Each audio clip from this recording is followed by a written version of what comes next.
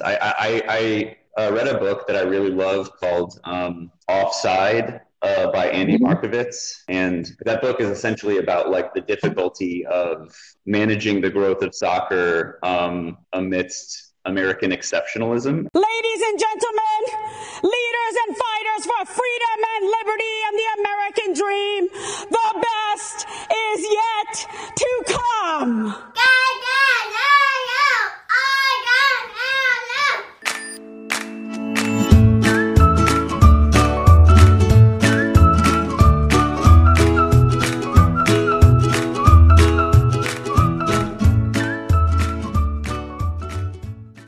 Hello folks, welcome back to Build It. This week we are talking to Andrew Swanson, a guy that not many of you will know. He is involved with a club based in Chicago. And as ever, I am joined by John Hall. So Andrew, thank you very much for joining us. Delighted to have you on with us. If you could tell us a little bit about your history and your soccer story before we talk specifically about Edgewater. Absolutely. Thank you for having me on. I've got a ton of respect for y'all in DeKalb, and always a pleasure talking to you guys. So yeah, my story in soccer is a little unorthodox, I guess. I didn't really find the game in earnest until I was, in my late 20s, nearing 30, honestly. To go way further back, my brother and sister were born in Scotland. So my familial sort of like background is kind of based in that culture a bit. And, that sort of drew some interest from me to like all things British Isles at one time in my life, which I definitely encountered soccer then in sort of middle school, I guess. But I pretty quickly transitioned into the arts and went to Columbia College Chicago for theater, where I co-founded Jackalope Theater Company with 3 seniors at the time, which is a nonprofit theater, still cooking and operating, also in Edgewater to this day. So my sort of first 10 years in Chicago were very much based in theater arts and acting and writing and producing, with a bunch of companies, but a lot of that through Jackalope Theater, our company. And through that experience, I sort of gained a lot of skills relating to a bunch of different things like carpentry and communications and community outreach and, civic engagement and a bunch of different stuff that I really had no education in, but was able to sort of learn through experience, I guess. So through that, about 6 years ago now, I started a furniture business.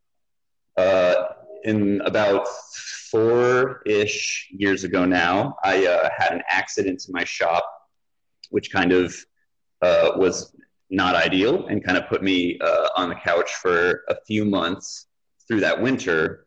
And in that very boring period of my life, I sort of very randomly stumbled across some game online. I think I had found some soccer game that was on and just decided to start watching it.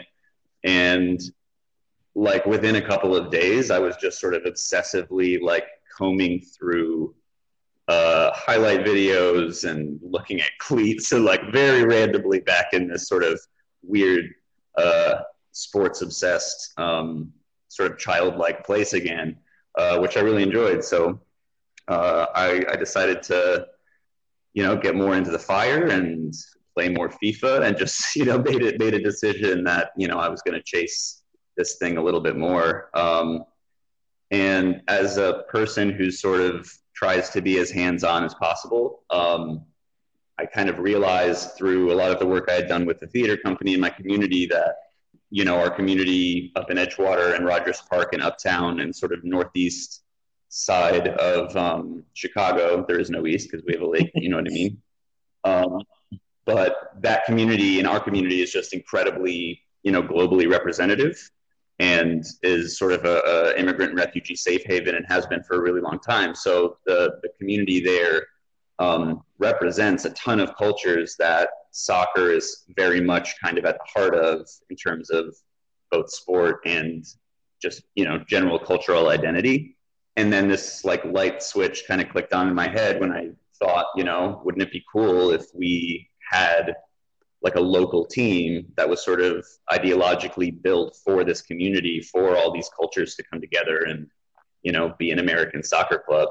And I just sort of really grabbed hold of that and dragged it as far as I could. And you know, luckily the situation got better and better kind of as I brought more people on board, people from within the community and within my theater circles, and just sort of random people that sort of agreed to be a part of it over the last few years.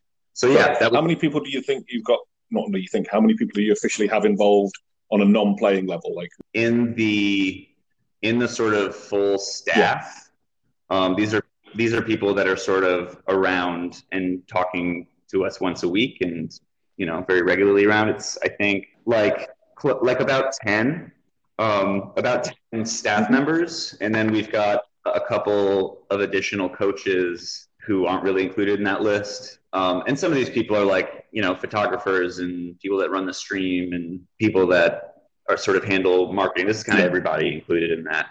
And, you know, ideally over the next several months, we'll kind of add more folks to that list. We have a few people that we know we're bringing on board in a more sincere capacity soon. And then, and then there's also a sort of other group, which is our community ownership group that is around 30 people that are kind of less administratively involved on a consistent basis, but are sort of like by consultation around to give advice and sort of vote on things and stuff like that. Yeah. So very much not a one-person operation is what you're saying. No, it's not.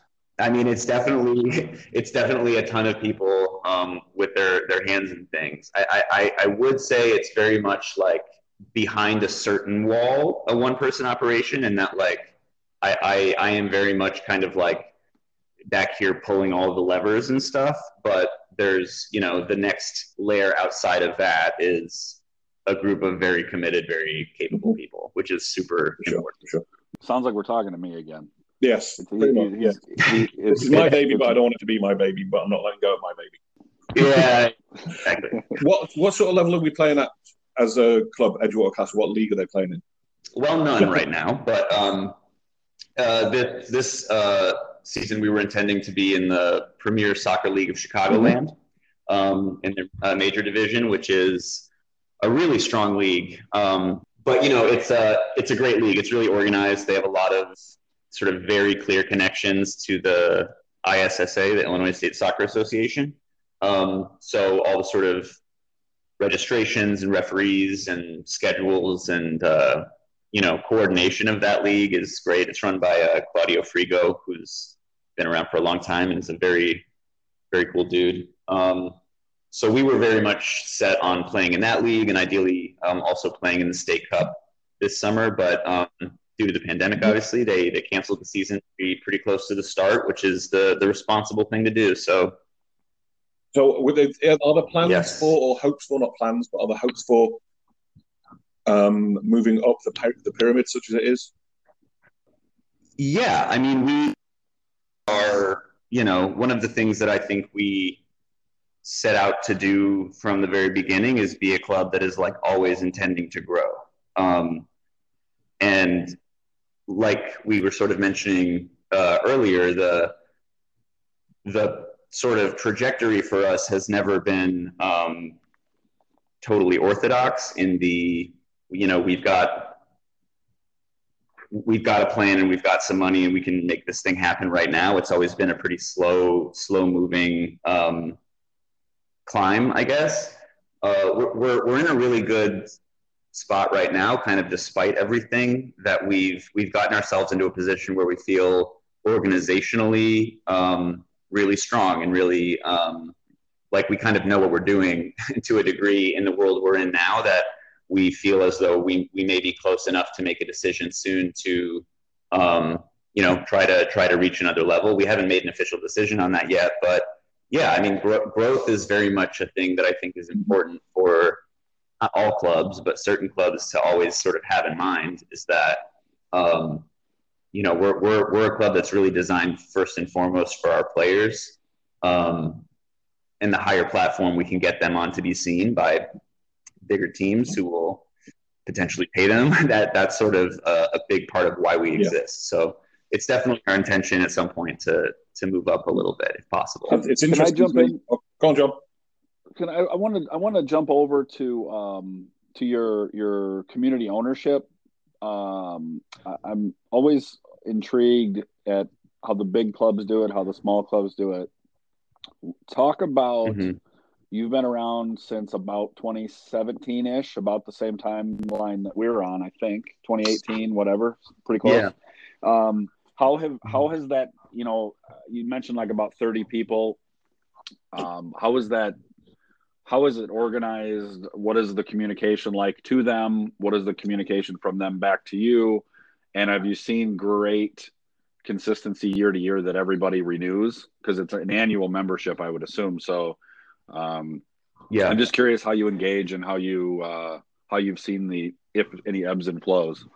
Yeah, definitely. I mean, it's all sort of in a lot of ways based on sort of big moments in a year, right? That we can sort of reach out and try to garner more support. There's definitely sort of a steady flow since we started of, more people come on board every year. Some people don't renew, but then usually another couple people will take that person's place. So it's been pretty consistent. It's definitely not like an exponential graph or anything right now, because we're just really not at the place where we're putting jet fuel in our hype train, so to speak. So yeah, I mean, as far as how it sort of operates, the communication is pretty much exclusively through email. I send that group updates ideally like once every 2 weeks or so, and just have questions in there and things that I ask opinions on. And some people don't necessarily want to engage that regularly, so that's fine. But some people do. Some people will send me a text asking for a call about a topic or an issue, like right after I send the email. So it's interesting because it's we're a nonprofit organization. That's not a secret to anyone. So the sort of ownership idea is one that fits kind of strangely into that model. And I think that it's hard for some people to sort of grasp how that works essentially. But what it basically is a group of people who have decided that they want to invest in this thing for the sake of what it is and what we're doing with it. What happens sort of to that group and the structure of the organization as we grow is sort of a longer conversation and question. But yeah, for the time being, it's really been growth based on what we're able to accomplish and announce to the world. So if we say, like when we launched a new website recently, and that brought in a few new members of that group, just because it was a thing we were able to do in a year when nothing's happening. So we're doing our best to sort of highlight the players and highlight the club and kind of keep the quality of what we're doing, whatever that is, consistent, and put more fuel in the train as we go sort of from here on out to sort of hopefully see those numbers grow. But it's been a relatively organic thing in that family and friends were the first people to say yeah, this is cool. And then it's definitely sort of grown beyond that over the last couple of years. So here's where we get the big plug. If I can buy a membership to Union Dubuque, then there's got to be 300 people across the country that'll listen to this that should support Edgewater Castle. I'm talking Happy Joe down in Georgia. I know Happy Joe's going to get a membership. We can pump the numbers up, but I know exactly where you're going. You're slow, steady growth, and you've seen. It sounds like that. You started from the idea and you sold it to 5 friends and family members, and you did what you could the first year, and then you grow and then you grow. And now the people we've talked to, I know Nick and I are always fascinated with staff, because the clubs that are able to build out a strong support staff I guess we always feel that they're going to be more successful long-term, because you'll certainly burn out doing this by yourself or even in a small group. So it's cool to hear that you and your club and our club started about the same time, we went straight to this elite amateur, semi-pro, whatever, in joining a national league. And you said, slow and steady, we're going to join the city league. We're going to build a reputation, build some camaraderie with our players, a strong, smaller support staff of a little bit more dedicated people. And then maybe down the line we'll grow. And if not, that's okay too, right? You just kind of like let the community tell you where you can go from there. Yeah, exactly. And that's sort of, you know, I hope I don't say this too much in this interview, but like that is definitely a part of my experience in the arts, was very much just that, like, no one's got any money. Like no one's being paid to do this. The attitude is very much like you're doing it so that you get better at it, so that eventually you're good enough at it to get to that next place, right? That was just sort of how we learned based on necessity. And that's very much the case for Edgewater Castle too. You know, we didn't have any real investment. We didn't have any sort of corporate support or partnerships to sort of get us off the ground. It was very much just months after months of kind of like getting a snowball together, you know? And I feel like one of the things that has been really important, sort of in both the arts and in soccer, I think, is that like sustainability is absolutely king. You know, you can have a big splash and have a really good season, and then the next season you're gone because sustainability wasn't one of your top priorities. And you know that happens every year with arts organizations and soccer teams. So it's definitely something that I felt was really important for us, knowing that it would be a long time before we were able to sort of get that interest, to get that support. I think that's something that we've tried to highlight in the episodes we've done already, is like every decision you make isn't about whether it's a good decision tomorrow. It's about whether will this ensure that we're here this time next year. Right. Exactly. Well, if you're mission driven in any way, and as a nonprofit, you have to be. You cannot fulfill a mission if you don't exist. Mm-hmm. And to Nick's point, when in the short term, if you have to sacrifice I want to get the coaching staff matching Adidas shoes so they look good on the bench. Right. That's where you put it back into that mixer and say, does this help us survive long term? Then I'm sorry, we're not getting everybody matching shoes. Those are the kinds of decisions that you make that's a terrible example, but you have to. No, it's not. That's a perfect example. You know, we all think about it. We all think about wanting the coaches to all have matching stuff from day one. Of course we do. And then all, you know, does the CEO need a helicopter? Yeah. But do we have to have it this year? No, we probably don't. I think right. I admire the way we've gone about it. But no, honestly, I think, Andrew, you guys were our last match last year. And that's the last match we played, and it was a great game on the field. I think it was 1-0. It was a competitive match. So it was.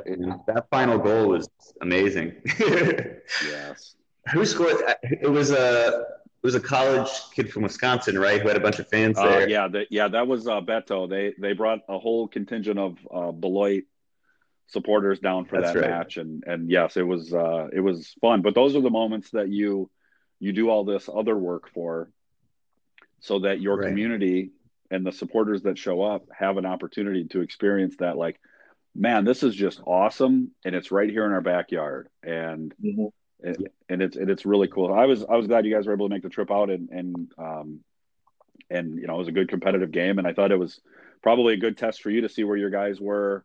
What if we're quote unquote the next level? You were able to see that you guys can compete at that level, and you know, I think it was a lot of fun. I know Nick's got 27 more questions, but what's your?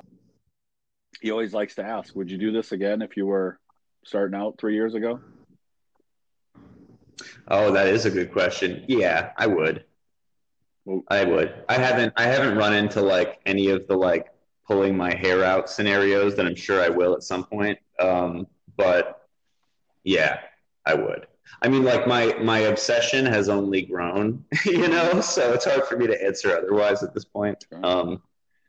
So yeah, I definitely feel like I would. Would you tell other people to do it? Ooh, that's a different thing. I would tell other people to try, definitely, because even if you fail, like I'm a very like kind of minuscule importance person, and that like if a team pops up in South Shore and they have one season and it doesn't work out and then they close, they still gave like 30 players a team to play on in South Shore for a year, right? So like I feel like it's always a good thing to create more opportunity for players in certain communities. So I think, yeah, do it, try, because there will never be enough. What's the biggest mistake you've made so far? Ooh, good question. I'd say probably early on, being a little too everything on my back personally, and being a little too impatient at certain times. And I've overcome that, but like there have definitely been moments in which I felt like I didn't want to take the route we've taken, and kind of made attempts to sort of change that trajectory suddenly and sort of jump off in a different direction. And usually that like didn't go well, and would I think in some cases could put me back further than I was prior, like whether it's relying too heavily on like certain individuals in this, like we had we brought in a person that was going to be head coach once. So we brought in someone to be a head coach once we really liked, and we really thought he was going to be great. And we were like set on it, and we, had like, we were ready to announce everything. My sort of co-founder with the club, James Katia, mentioned to me like, I feel like we're kind of rushing for this because we don't really know this dude. And I was like, no, come on, he's great. He knows what he's doing. He's great. Players respect him, which was true. And then, within about a week of him even saying he was, willing to be the head coach, he started bringing up like pay and money, and like if we could find a vehicle for him, and like started making all these demands. And I just suddenly realized like, oh yeah, you're right. We were not on the same page at all. And like that, he was being very ridiculous, and quickly thereafter moved somewhere else to be a coach, to be paid. So I think that might have just been what was already going to happen. But either way, I think that, things like that have happened in the past where I've been tempted to try a different way of doing it, but in the end, it sort of always brings me back to the way I can do it, which is the way we're doing it now. So if you're driving it, it's got to be on your terms, right? Yeah, exactly. Then the counter to that, so far, what's been your proudest moment? Proudest moment, probably, that's sort of a tough one. One thing that, okay, I'm going to sort of give two things as like proudest moments in our history as a club, kind of, and then one that's sort of more personal. So we had I think it was our first or second game at Winamax Stadium last year.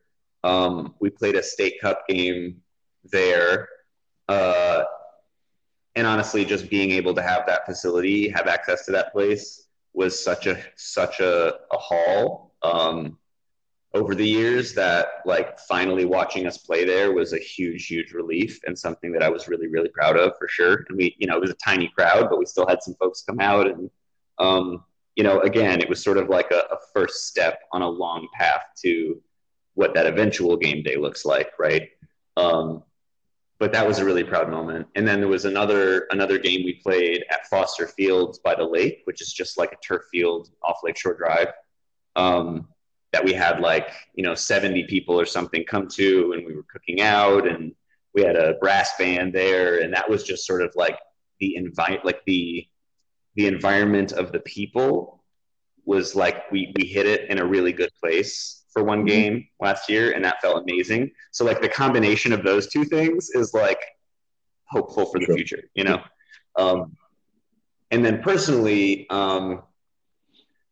this year has been really hard for everybody, for a multitude of reasons. And, we're a club that is not just there for our players, in that we're trying to get them playing opportunities and get highlight reels of them and stuff. Like, we really want to be a part of their lives, and we want to be we want to be sort of connected to them, and we want them to want to be connected to us as a community in a big way. So kind of like taking a break for the whole year is not really like in our DNA as an organization, because we just need to continue to be connected to our team and our club.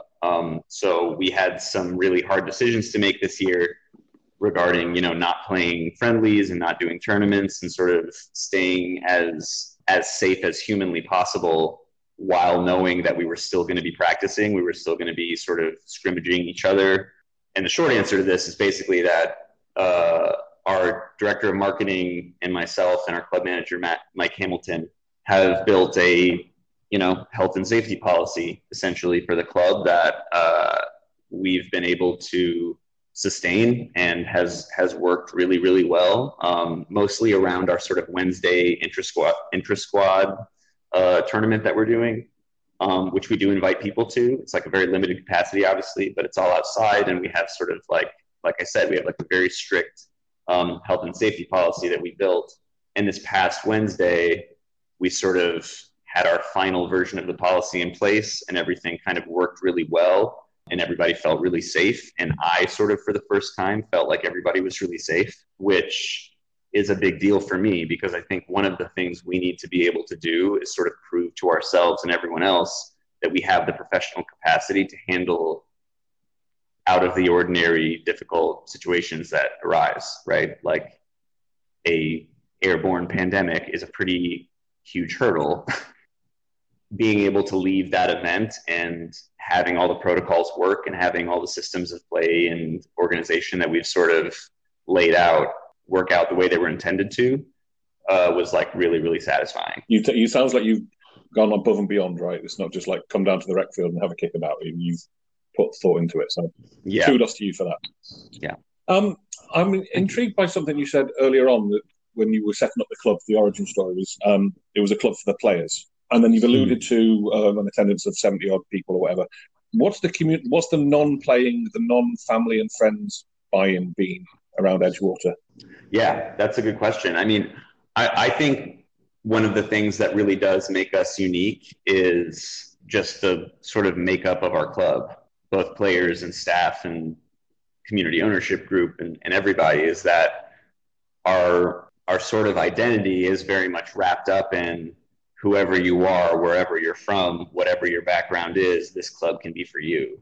And to me, that's a very appealing thing for a lot of people in 2020 in America, because I feel like there's a lot of sentiment against that sort of more openly now than there was in the not too distant past. And, in my opinion, the more perspectives and the more opinions and different people from different places and different backgrounds you have in a situation, the more likely you are to have a full picture of what a situation is and what the right move is. So, I'm very much a person who believes that, diversity and inclusion is strength. We're a club that I think represents that idea to a degree that a lot of other clubs can't. So there's that. We've got a lot of cool merch. Yeah, basically the answer to that is just, if you're into soccer, if you like, being a part of a community that is a little more, a little more organized and a little more regularly offering things for you to come do and see and engage with people that you might not meet otherwise. Yeah, I think it's a great opportunity for anybody to just sort of like come and have a unique experience. One thing that I always find, I always get into money, because money equals sustainability. But is there anything that you guys have done in your 3 years or whatever that you've spent some money on something that was a really good idea and worked out great, or you didn't spend money on that you wish you would have maybe invested a little into it, whether it's a marketing campaign or shoes for the coaches or whatever? Yeah, there are a lot of things that I wish we would have spent money on when we, if there weren't very many times when we had enough to really like spend a ton. So, most of our spending has been through things like full uniforms and stuff like that. Our financial situation is pretty unique in that we've kind of built a model, again, sort of focused on sustainability that is very reliant on kind of civic organizations and their help.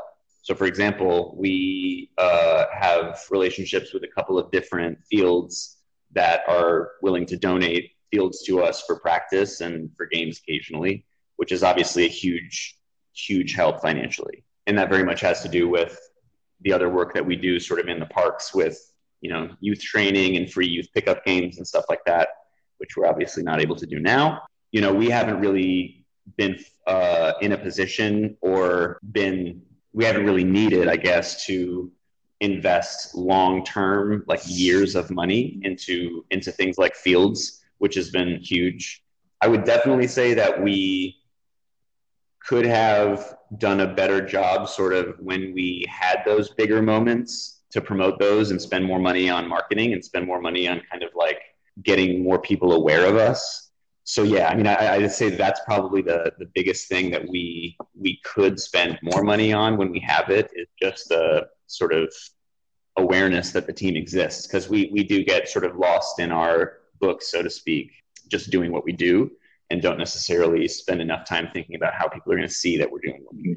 So yeah, there's definitely that. And like, you know, the giant order of track jackets for the team that changes, you know, at the time changed every 3 weeks was not a wise decision. So we definitely spent too much money on the track jackets at the time, although we still have them. So we haven't. Andrew, I've spoken about this. Yet. I've spoken about it several times.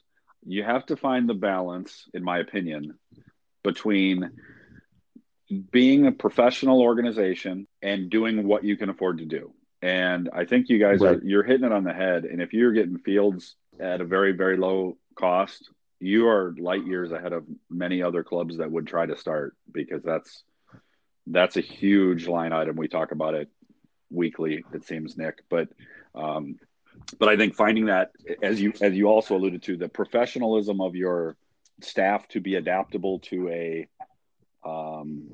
giant hurdle like a pandemic, and to be able to pivot and create something to keep your players engaged. I think that's pretty admirable of you. Thank you. I'm stealing your question here, Nick. As you've gone through this experience for a few years, what is one thing you would tell somebody that wanted to start a club? Any advice for them? Yeah, I mean, I think honestly, it's sort of what we were just talking about with kind of, I sort of call this civic engagement, so to speak. But this is a lot of what I learned through theater. So Jackalope Theater has a large theater space inside a Chicago Park District building called the Broadway Armory. And that space that theater is in was abandoned for like 60 years. So it was like an old military garage that got turned into storage, that got emptied and shut for decades, right? So basically what I'd say to someone is like, be sneaky and figure out what spaces larger organizations and civic institutions aren't using or aren't using enough, and then find the reason that you are the right person to let use it for free, because no one else is using it and you're doing it for a good cause. This is like a challenge in a lot of ways, because in order to follow that path, we had to become a nonprofit, which has its own hurdles. I had a lot of experience in that, so I was able to sort of get that thing covered pretty relatively quickly. And then going into those conversations was a lot easier. But it isn't even necessarily just about fields. It's sort of about like finding bigger entities and organizations that like what you do, who can support you in some way, right? So whether that's talking to your alderman's office if you're in Chicago.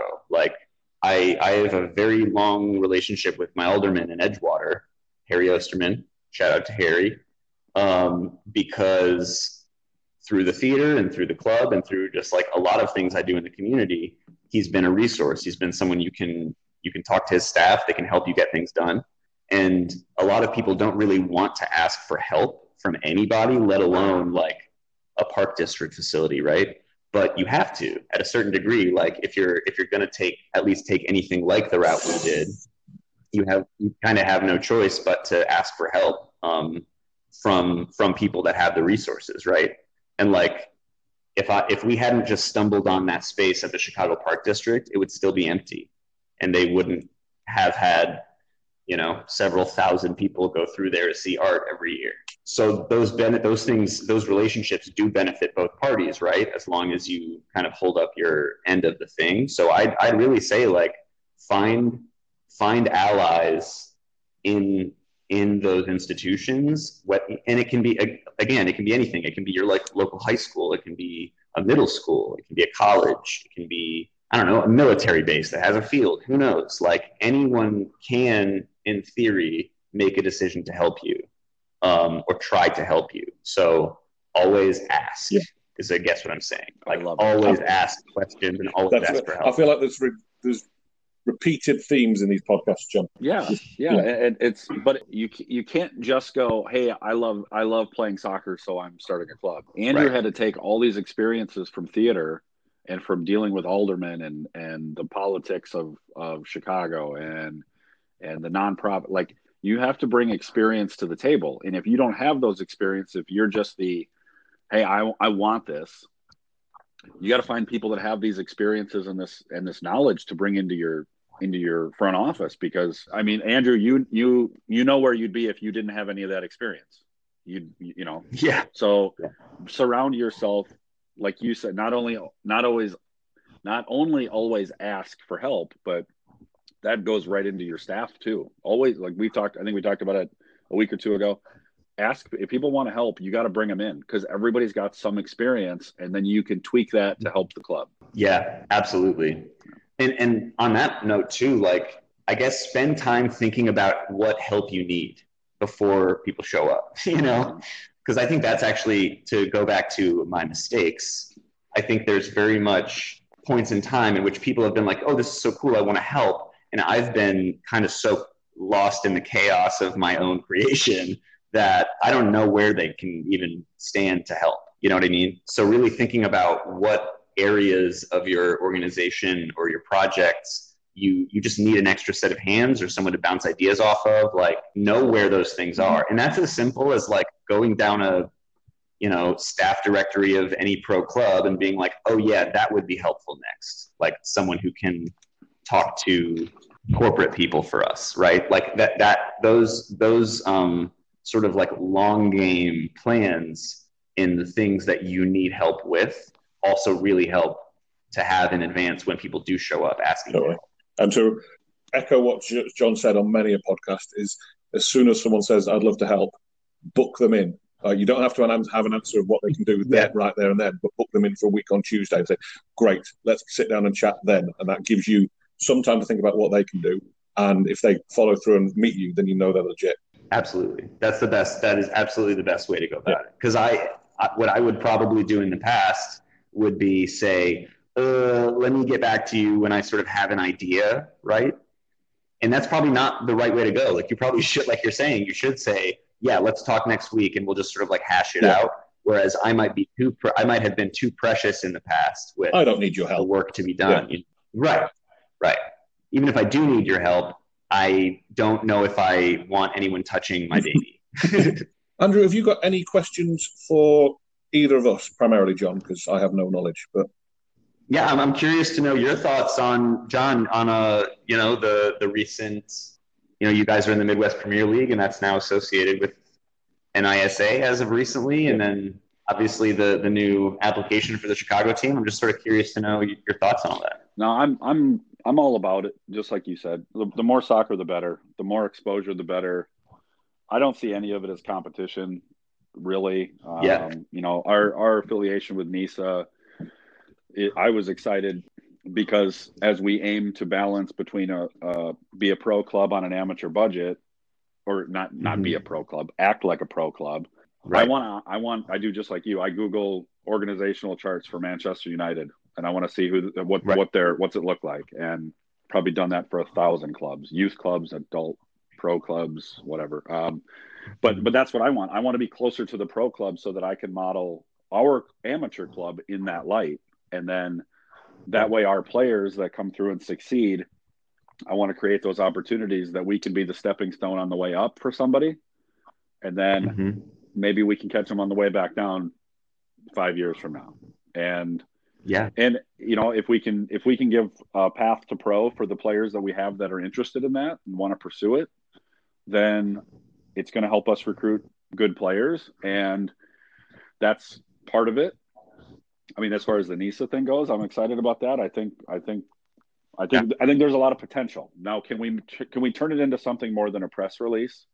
That's always my, you got to have something tangible. There's got to be something other than just a Twitter announcement. And so we're going to work through those things and do what we can to provide those opportunities. But I bring it on. I don't get into the wars about pro rel a lot. I don't care. More clubs. I wish more youth clubs had the ability to go a little bigger, but they don't at this point want to or whatever.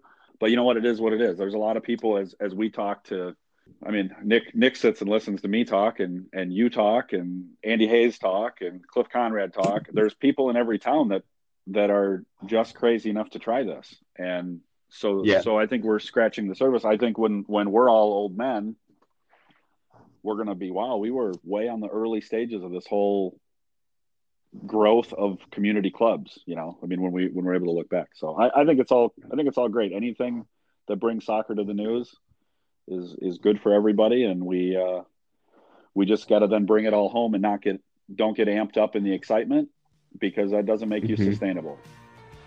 That's right. Slow and steady, baby. So, I appreciate you jumping on, Andrew, and I hope everybody goes and buys a little ownership stake in Edgewater Castle and helps you guys out so you can continue to grow. I think you guys are doing an awesome thing up there. Best of luck to you. Now we shall return. We were so glad we could make it, but so sad we gotta run. Well, it might be a long time till we raise another glass. You can rest assured that next time we'll have ourselves a laugh. Yeah, we'll have ourselves a laugh. We'll meet again. Don't know where, don't know when. We all had a good time and we're sad to see it end. Good luck be with you. You'll go your way, I'll go mine. So until the next time, it's farewell and not goodbye.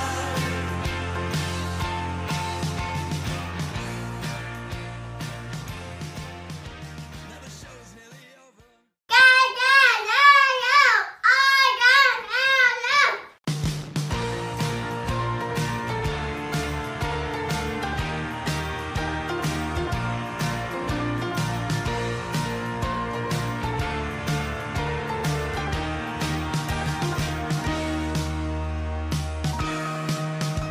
Now the time has come for leaving, fear now we shall return. We were so glad we could make it, but so sad we gotta run. Well, it might be a long time till we raise another glass. You can rest assured that next time we'll have ourselves a laugh.